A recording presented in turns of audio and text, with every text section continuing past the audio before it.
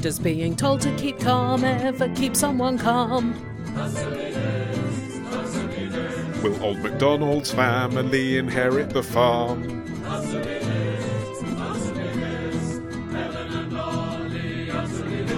Sad news, since the last episode came out, we were discussing in it Morse code and the Inspector Morse theme tune, and the day that episode came out, the composer of the Inspector Morse theme tune died, Barrington Fulung. I'm very glad that we didn't slag off the Inspector Morse theme tune on such a significant day for the Inspector Morse theme tune. He got proper obits everywhere. He's done a lot of films, did the music for Truly Madly Deeply and for the film Hilary and Jackie. Yeah. Well, that came about because Anthony Minghella wrote episode 1 of Inspector Morse. Because Anthony Minghella was into his sort of classical music and ballet and stuff, and saw a ballet that Barrington Fulung had done the music for, and commissioned him to do Inspector Morse, and then liked it so much he commissioned him to do Truly Madly Deeply.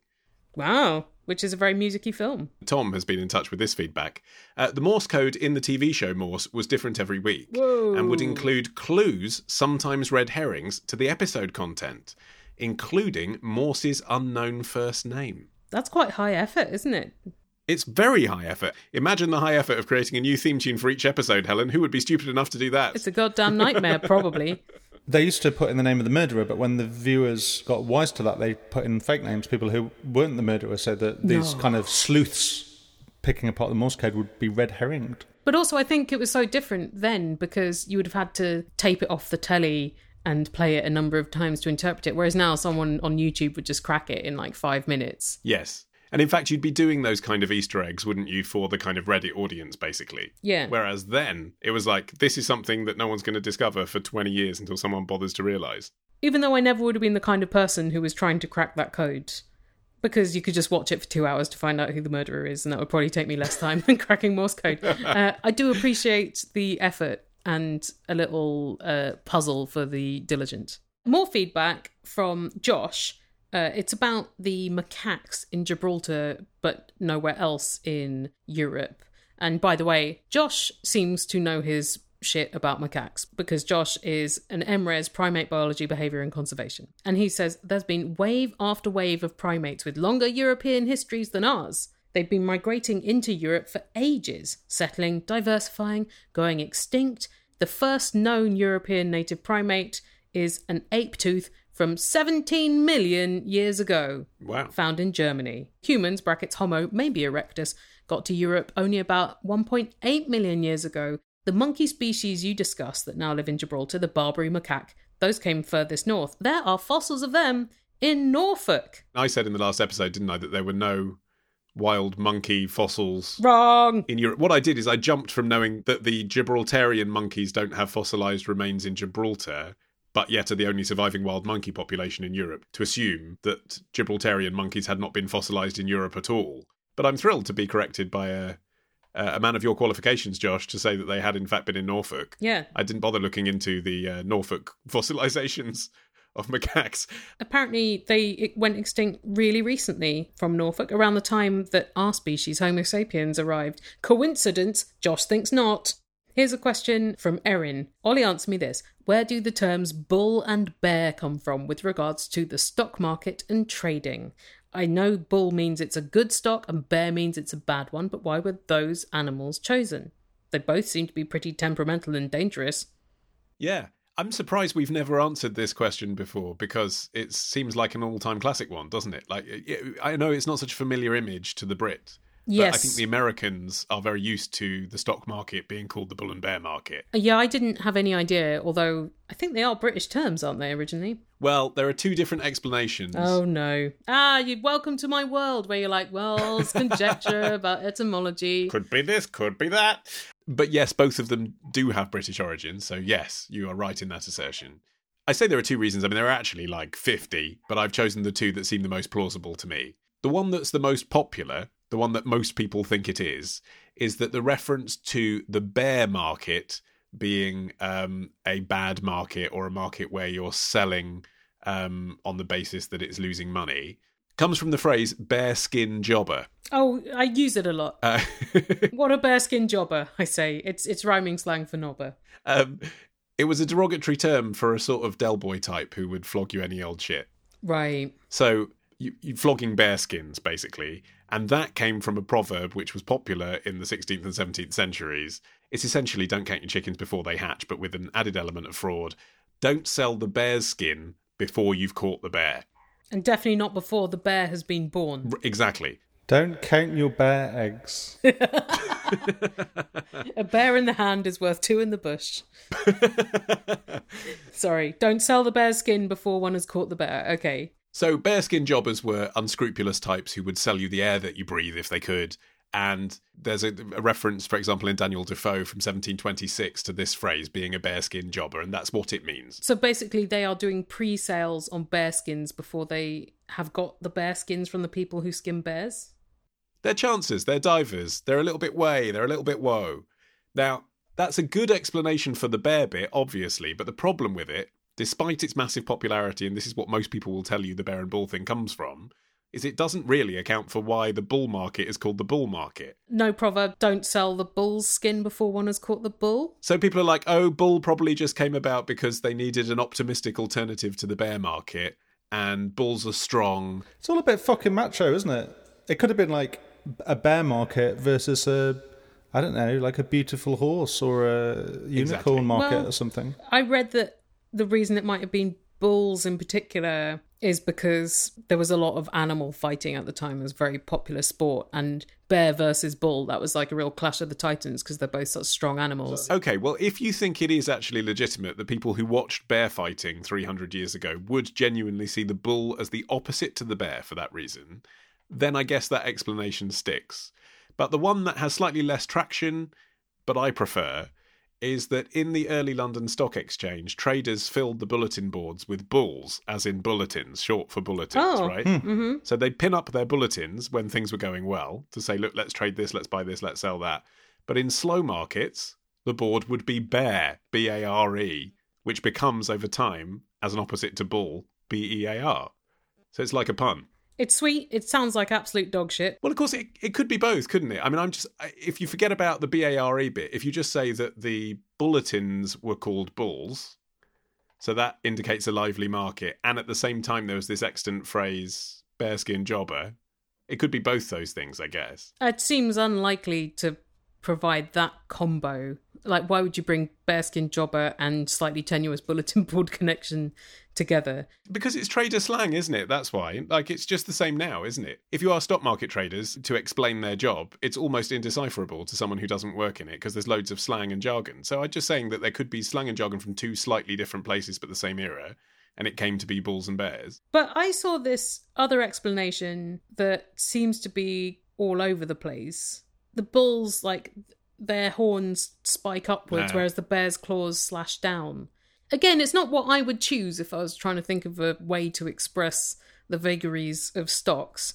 And yet, they all smack a bit of bollocks, don't they? But you can see how that one has become a thing that people have told people that are training to be market traders. Well, it's easy. Remember, bears swipe down, bulls thrust up. So that's the difference between the bull and bear market. Everyone can remember that. But I can't believe that's the origin story. I think these terms were also quite insulting initially in like the 1700s. I think they were expressing that you were a bit dodgy. So it wasn't like a kind of celebratory thing either, which I think the spiking upwards, slashing downwards would have been. I was reading up a bit about bear fighting in Britain, which was hugely popular until the 19th century when it was outlawed in the Cruelty to Animals Act in 1835. So they would like chain up a bear, and presumably like they had to import the bear. And then they would just set dogs or badgers or possibly a bull on it to fuck it up. And you think, well, that's a really miserable form of entertainment, isn't it? Like getting a precious animal and then watching it shredded to bits. I mean, we get a lot of that from watching movies, don't we, and video games and living vicariously through the thrill of violence there. But if you didn't have those things open to you and the only, ways of experiencing that was through drama on a stage or the written page, this is very visceral, isn't it? It's a way of using violence as entertainment. There's nothing new about it. But it's not even a fair fight because they would often blind the bear and remove its claws and fangs. So what's it going to fight with? And it's chained up. It could just sit on the badger. And with the bulls, they might put pepper up their noses to enrage them or put fireworks on their bodies. Oof. Pretty shit. And that might have been as well because they thought that bull baiting tenderised the flesh if they were going to eat the bull after the match. We have a question now from someone who's chosen to remain anonymous but has called themselves a concerned citizen. They say, last week I was walking home drunk and I found a sealed box of Quality Street on the street. I don't know why that makes me laugh. I guess Quality Street being on the street in itself just feels like not the brand. It's returning to its street roots. Anyway, I found a sealed box of Quality Street on the street underneath the boot of a car. Wow. I picked it up, the box of Quality Street, not the car, to check it wasn't open, and it wasn't. And as it was just lying on the street, I decided to take it home. Fair enough, and it wasn't like reeking of piss or something. Yeah, and I think being drunk as well, like, I can well imagine that I'd be thinking, oh, fancy a snack? There we go. Now, a few days later, I'm feeling guilty for having taken it. There are student flats on the other side of the road, so maybe it was someone's birthday and they left it there or something. Maybe. You're like, what do you want to do for your birthday? I'd like to leave a tin of Quality Street in the street. It's always been a dream of mine. I mean, students have some odd jokes, don't they? But I'm not sure undercar storage is particularly one of them. It's more likely, it seems to me, that it would have just dropped out of someone's shopping bag. Right. It's a packing error. But I like the scenario that he's painted. I feel guilty for having taken it. I haven't opened the Quality Street yet. I don't know what I should do. Morally, what should I do?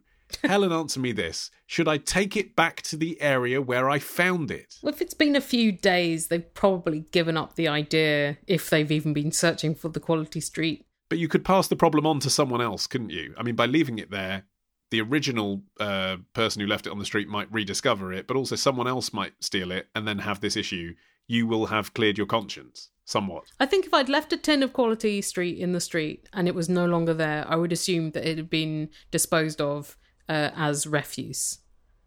And I would think, oh, that was my fault for leaving something in the street that could be construed as litter. So I think now it's too late to return it. And also, it's not like you found a wallet with 200 quid in and no identifying characteristics. No, Quality Street are not the most pricey chocolates, are they? He says sealed box, so I'm presuming it's one of the cardboard boxes, which are like £3.50. Right, yeah. I mean, I feel like most people could afford the loss of the box of Quality Street. Even a student, they could absorb that loss. We should explain, actually, for non-British listeners, that of all chocolates, really, Quality Street, I would say, are very much associated with giving. They're not really a chocolate you'd buy yourself. Yeah. They are a mixed bag, pick and mix style, toffees and chocolates, cheap chocolates. They're gifted. They're around at Christmas. Yes. Even if you never buy them, they are there at Christmas in your house. So the fact that there is a box of Quality Street on the street does suggest that maybe this was a gift that never reached its intended recipient. So I think that's important to understand. It's not he hasn't just found like a bag of Mars bars.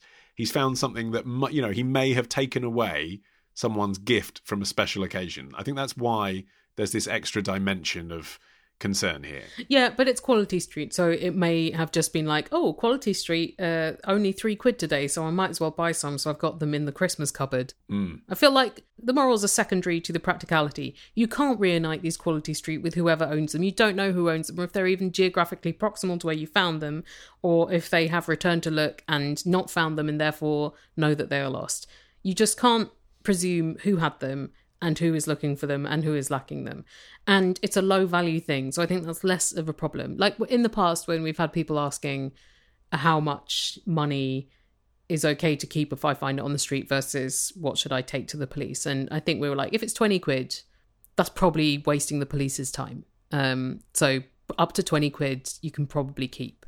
I would say that to soothe the conscience of this person, they could pay it forward, buy a box of Quality Street for someone else. And leave it on the street? But leave it on a wall or something. He found this under a car in the street. It was probably in the gutter.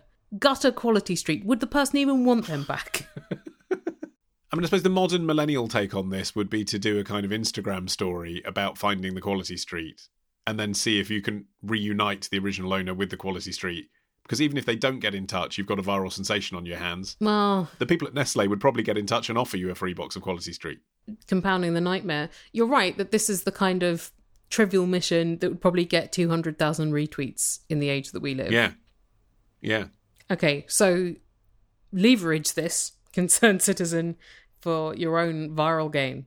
Well, I suppose now we've talked about it on the show, I mean, if you haven't, concerned citizen, actually eaten the Quality Street yet, if they still exist, you could get in touch with us on Twitter and we could retweet it, because there could be someone listening to this who recognises the scenario and knows it was their Quality Street. We don't even know the town.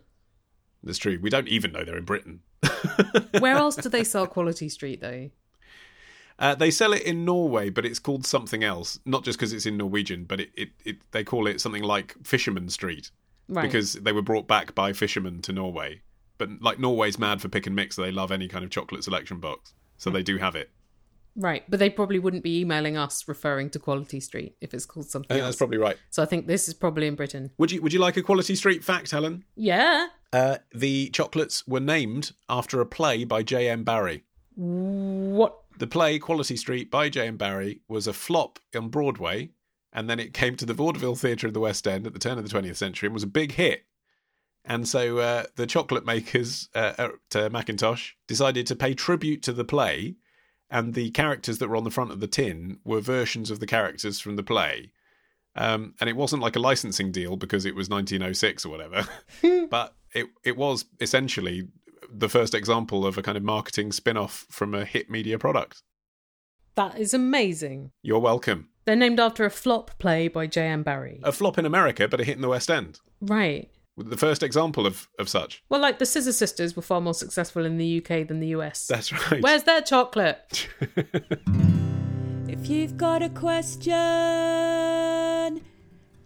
email your question to answermethispodcast@googlemail.com.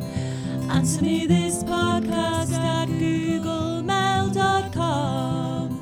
answermethispodcast@googlemail.com. answermethispodcast@googlemail.com.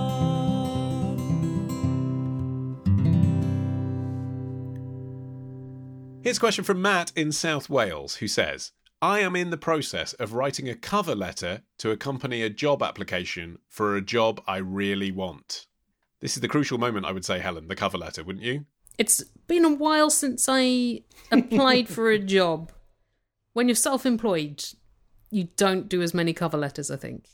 I was always very bad at job applications, though, and I think I would have found writing a good cover letter a very, very difficult task. So good luck to Matt in South Wales. Well, you're obviously completely the wrong person to ask this question to, but nonetheless, the Matt worst, has. yeah, terrible. Right. He says, naturally, I've done my research into the company and I've pored over their website for what feels like hours. But was only 10 minutes? I mean, it doesn't seem like an unreasonable amount of research. That's true, yes. No, I mean, well, he uses the phrase naturally. He's saying that would be the right thing to do, and I think we're all agreed it is. But there is a fly in the ointment, and it's this. During my research, I've noticed a pretty glaring spelling error on one of the web pages. And you still want to work for this company. Helen, answer me this. Would it be bad form to tell the company that I've spotted their mistake, or would it show them that I have a good attention to detail? I'm fairly certain the person I'm sending the application to is also the person who manages their website. I don't want to offend anyone, but I do want to show I've done my research. I see the predicament. I suppose it depends on the kind of job Matt's applying for. Like if it's a proofreading job, maybe it's a test.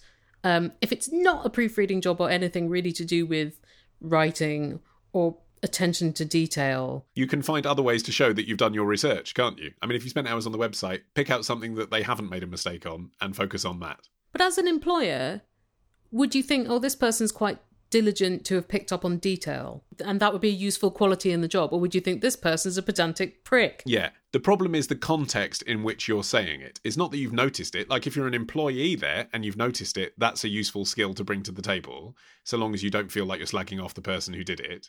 But if you're doing it in your job interview, it's almost like you're slightly tone deaf to the idea that almost certainly that's how they're going to remember you as a candidate. Like, you know, for good or ill, I mean, it's a gamble. It's all your eggs in that basket. You will be the guy who corrected them on their own website in your job interview. That's how they will remember you. That will be your legacy. Now, that might work and you might get the job, but in either case, what you're saying is, I don't mind if that's the thing you know about me. And probably in a job interview, that's not the best tactic. That in itself is a tactical misstep, isn't it? Well, how about this then, Matt? Send an anonymous email to the company. Set up an email address if you have to, and see if they change it. And if they don't, are they the company for you? Do you want to be working for such sloppy sallies? I mean, that definitely deals with the issue that's obviously burning inside him, that he's noticed this error and now he can't stop thinking about the error. But it doesn't demonstrate that he's done his research because it's done anonymously.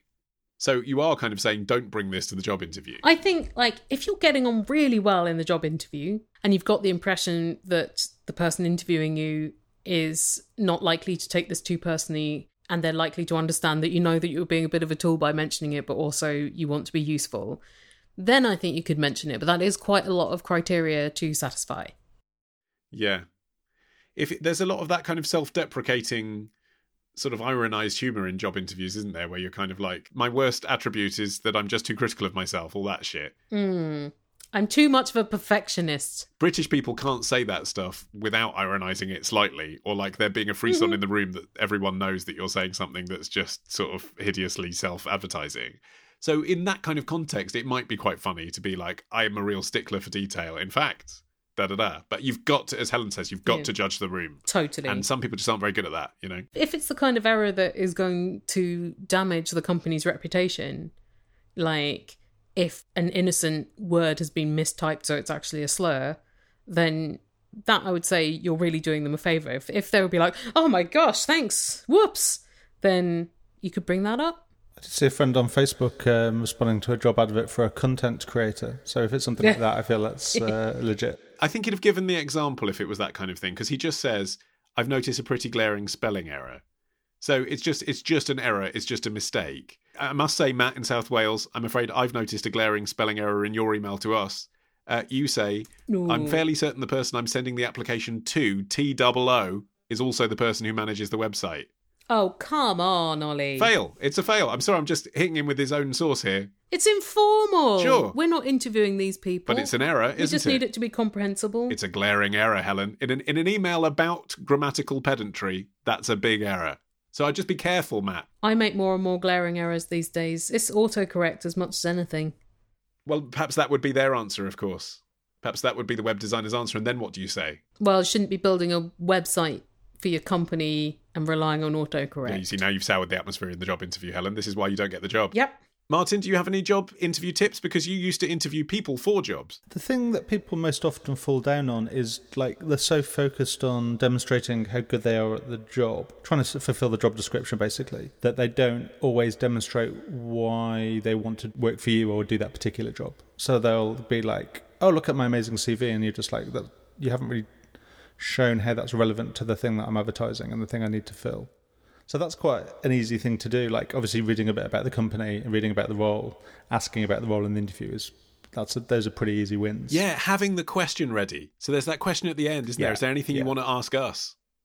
You're supposed to know what that question is, and I never know, because I'm like, well, I never know. Yeah, what do you say? You say something like, oh, I want to go on holiday next year. Can I take April off? I mean, what's the question you ask? I just don't know. Well, then at least you would have a question prepared if you were desperate to talk about this typo. Yeah, that's true. Yeah, I remember, actually, we did interview one person once. It was for a marketing role. It spotted a typo on their website, but his gambit was like, are you happy with the way your website looks? And it was like, I see what you're trying to do here, but you just come across like a total dick. And there's no way you're going to get this job. Well, because you've turned the tables there. You've become the person that's interviewing, aren't you, if you ask it like that? But it's just like, that's not how this works. Yeah. I mean, okay, to some extent, I do need to prove to you that I'm someone that you want to work with, but not that way. Like, you can't be high status in a situation where someone has the power to give you a job. What's the example that you give, Martin, when someone asks for the occasion where you've shown how you can really think outside the box but be a team player? Those are easy, because they just want you to give an example and talk about your work a bit. And there's a bullshit questions. Like, I remember the first time I got asked, where do you see yourself in 5 years' time? And the first time I was asked it, I was just so surprised, I literally laughed. But then I answered genuinely, I want to be working with interesting people and doing interesting work, which was true. I want to be travelling the world with my wife, semi-retired. Yeah. Not in this dump. The Silicon Roundabout's my favourite place. To become a webpreneur would be really ace. Like that awesome guy, Tom, who was my first friend on MySpace. We haven't kept in touch. Get your foot on the ladder to online success. Through Squarespace, build a site and get a free web address. Then hang around East London until you get hired in the US. Mountain View is calling. Google have free buffet. Thanks very much to Squarespace for sponsoring this episode of Answer Me This. And exciting news, we mentioned last episode that they had an excellent iOS app that helps you edit your website on the move. Yes. Can you guess what the news is that I'm about to break? It's fairly obvious, having just introduced it that way. Android app. It is an Android Windows app. phone app. Yes. Do they still make Android Windows? app? Oh. They're now available on BlackBerry. Yeah, no, they're now available for Android as well. Can I get it on my Nokia 7210? What about my landline?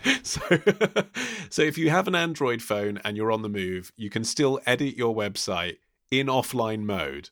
And we talked about all the advantages of that last time, which are many. But another thing that is a point worth making, I think, is if you are editing your website on a mobile phone and you think it's a website that more people will visit on mobile than on desktop, actually then you can see instantly what it would really look like on a phone. That's a feature that Squarespace gives you even when you're editing on desktop. You can switch between mobile view and desktop.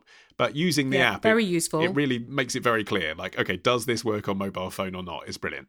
And if you want to try out Squarespace, then you can just huddle along to squarespace.com/answer.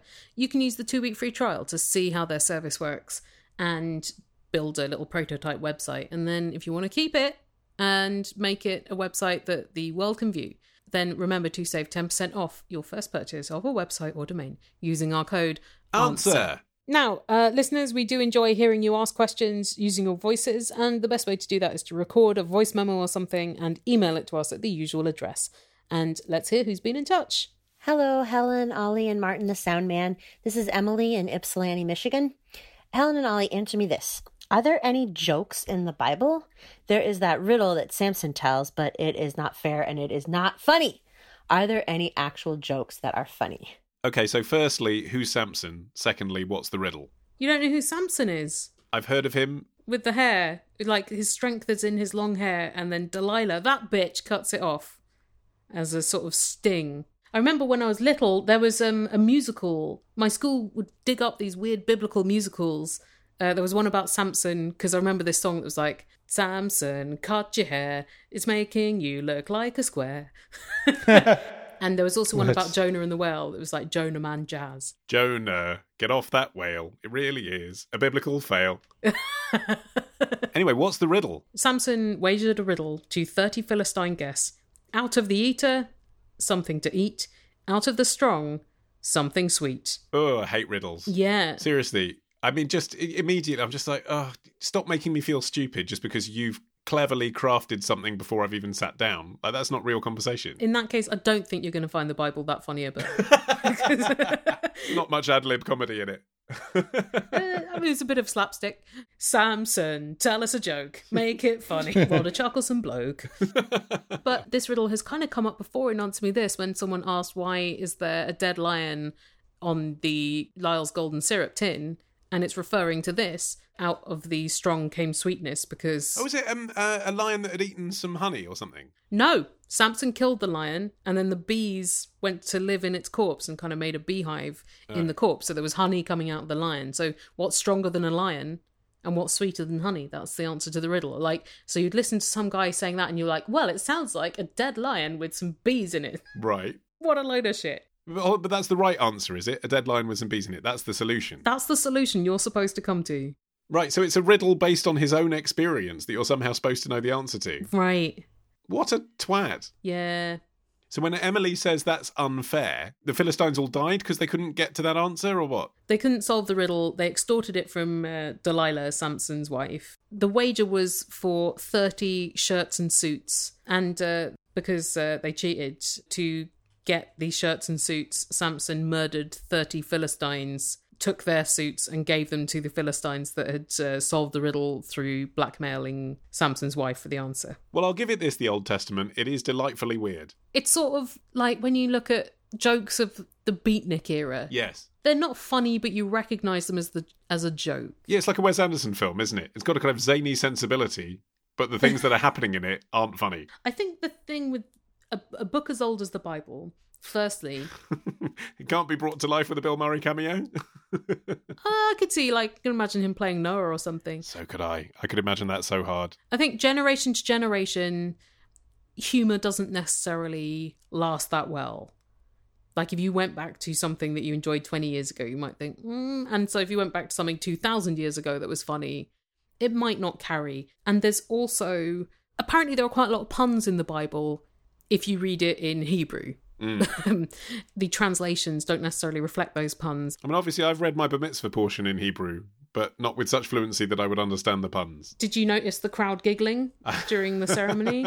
I noticed some of them talking, but that's just synagogue. It's like with Shakespeare. You have to read the footnotes to know that a joke is being made, because if you don't have the context, you might not realise that a word is actually referring to another thing. Yes. But there are quite a lot of riddles in there, and there's quite, like, people are like, well, Jesus is a real hoot. He says all this stuff like, how dare you say to your brother, please let me take that speck out of your eye when you have a log in your own eye? And he's saying, don't judge someone's small flaw when you're highly flawed. It's an Alan Bennett monologue, isn't it? It's not laugh out loud funny. So is that the best you can do?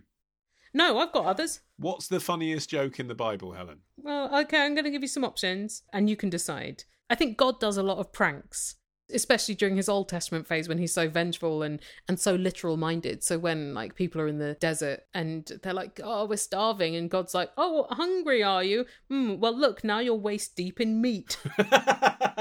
And they're like, well, this is a different kind of nightmare. Would you categorise the story of Abraham and Isaac as a good punk? Oh, yeah. Go burn your son alive, punks. People are like, oh, there's this really funny scene where God tells Abraham, who's 100, that his wife Sarah, who's 90, is going to bear him a son, and they're all like, she's too old. But I wonder whether also part of that is like nervous laughter, where they're like, fuck, really? I have to bring up a baby when I'm 100? Then in the book of 2 Chronicles, they have this statement: Jehoram was 32 years old when he became king, and he reigned in Jerusalem 8 years. He passed away to no one's regret. Deep burn. That's okay. Yeah. That's like an That's pretty good. Austin-like sort of wry aside, isn't it? Yeah. That's the funniest joke so far. Okay. Well, there's this in Luke 24, verse 13. 2 of Jesus' followers are walking 7 miles from Jerusalem. They're talking about all the stuff that's been happening in Jerusalem. Like, oh, did you hear about that Jesus Christ? Woof! What a palaver. And as they were walking, Jesus strolls up and joins them. God kept them from recognizing him, and Jesus said, what are you discussing so intently as you walk along? And they're like, look, you must be the only person in Jerusalem who's not heard all about all this Jesus stuff, the guy from Nazareth.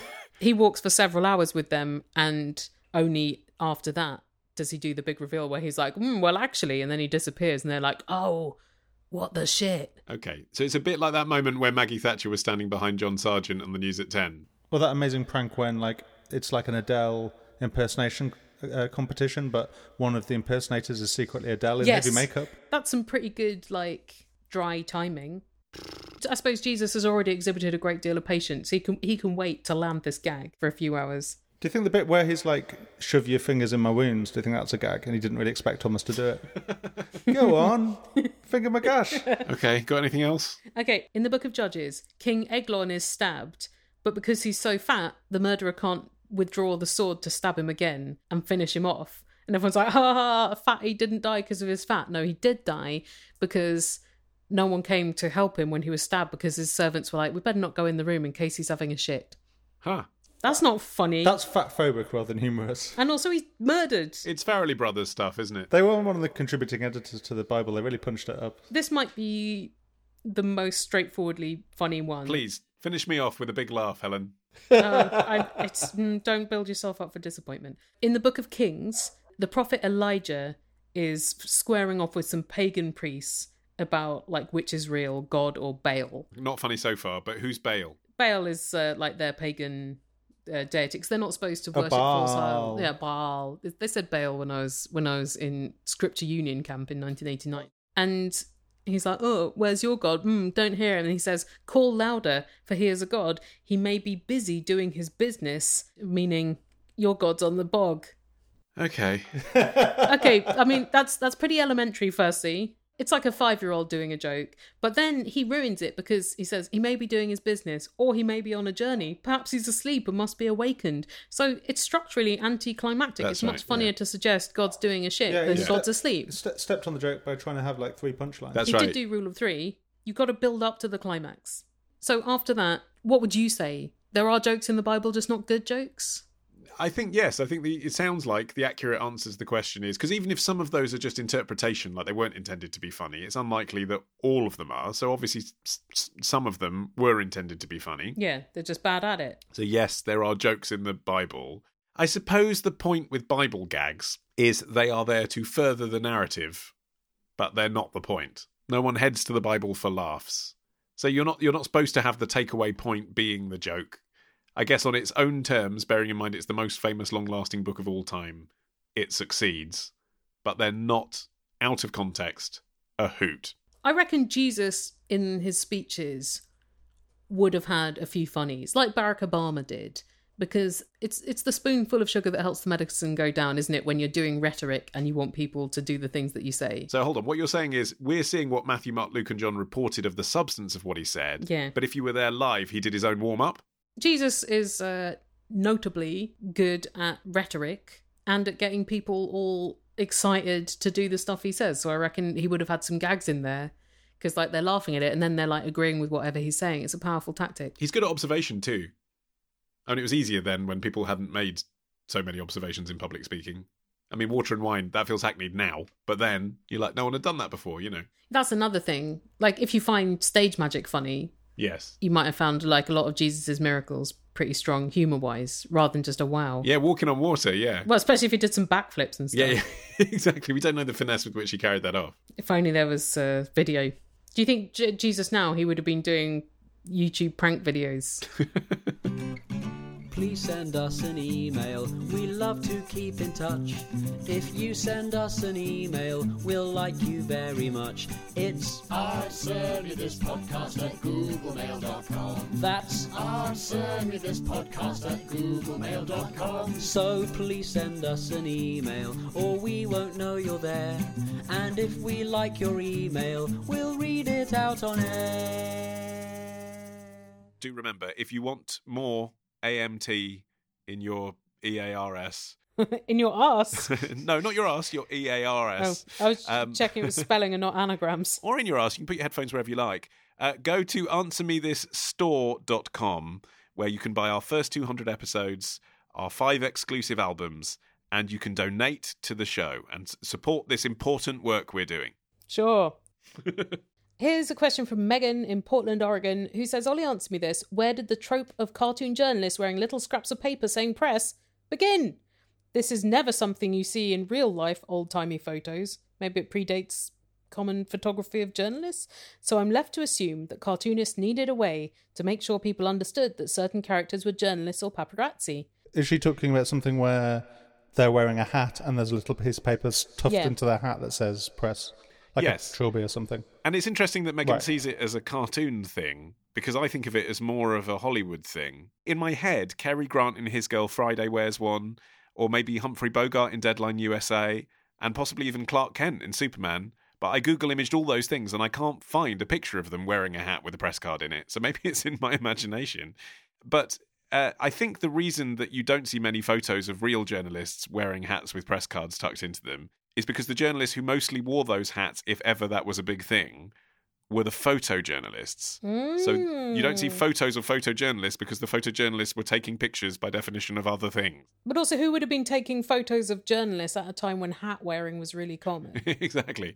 So the reason the photojournalists may have had these little press cards in their hat is because if you're quickly rushing to a breaking news scene and you don't have time to introduce who you are, and the police see you taking a photo of a dead body, the quickest way to nullify that situation when you've got a heavy piece of equipment in both hands in those days is to have something on your head.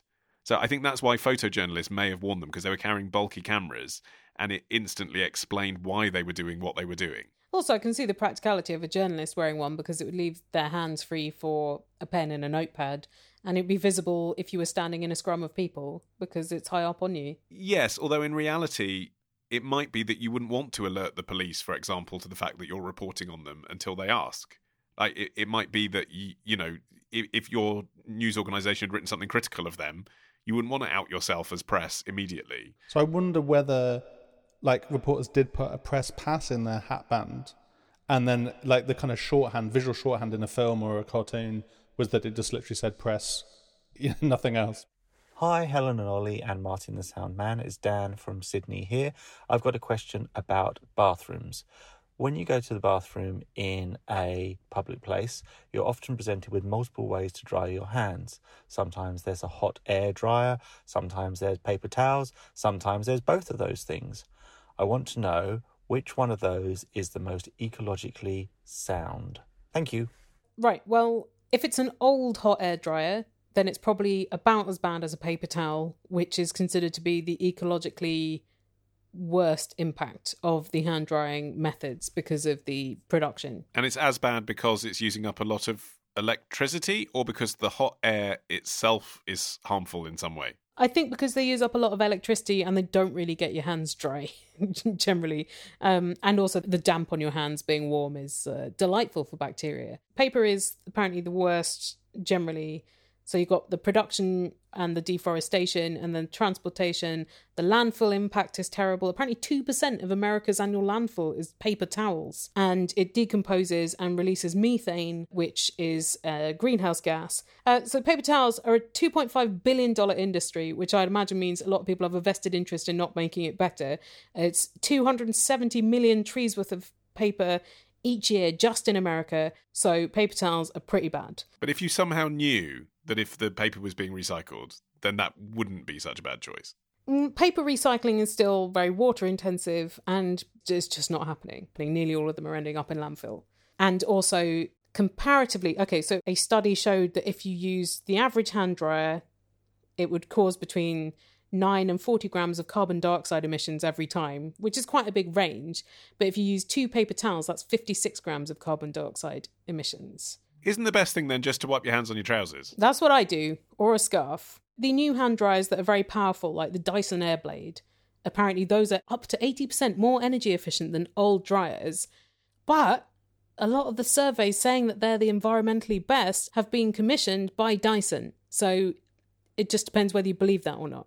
I tend not to use hand dryers just because they don't seem very effective, apart from those very aggressive Dyson ones, which are at least, like, they're not hot, are they? They just kind of blow the water off your hands. I don't use them now because I'm angry at James Dyson for being pro-Brexit but then moving his company to Singapore. Yeah, like every time you dry your hands, that's 0.01 pence that goes into a Brexiteer's pocket. Those little blue ribbons of, a never-ending towel, they've gone out of favour, haven't they? But that was dealing with this issue, wasn't it? The cloth towels on the roller are the quickest way to make your hands dry, but I suppose there you've got fabric production, which is not great, and then washing and then presumably respooling them onto a thing. But I wonder whether a lot of people, like in America particularly, single-use hygiene products are a big thing, like the toilet seat covers. They're a country very committed to landfill, and I wonder there people would just think any bit of damp cloth they're just not going to touch.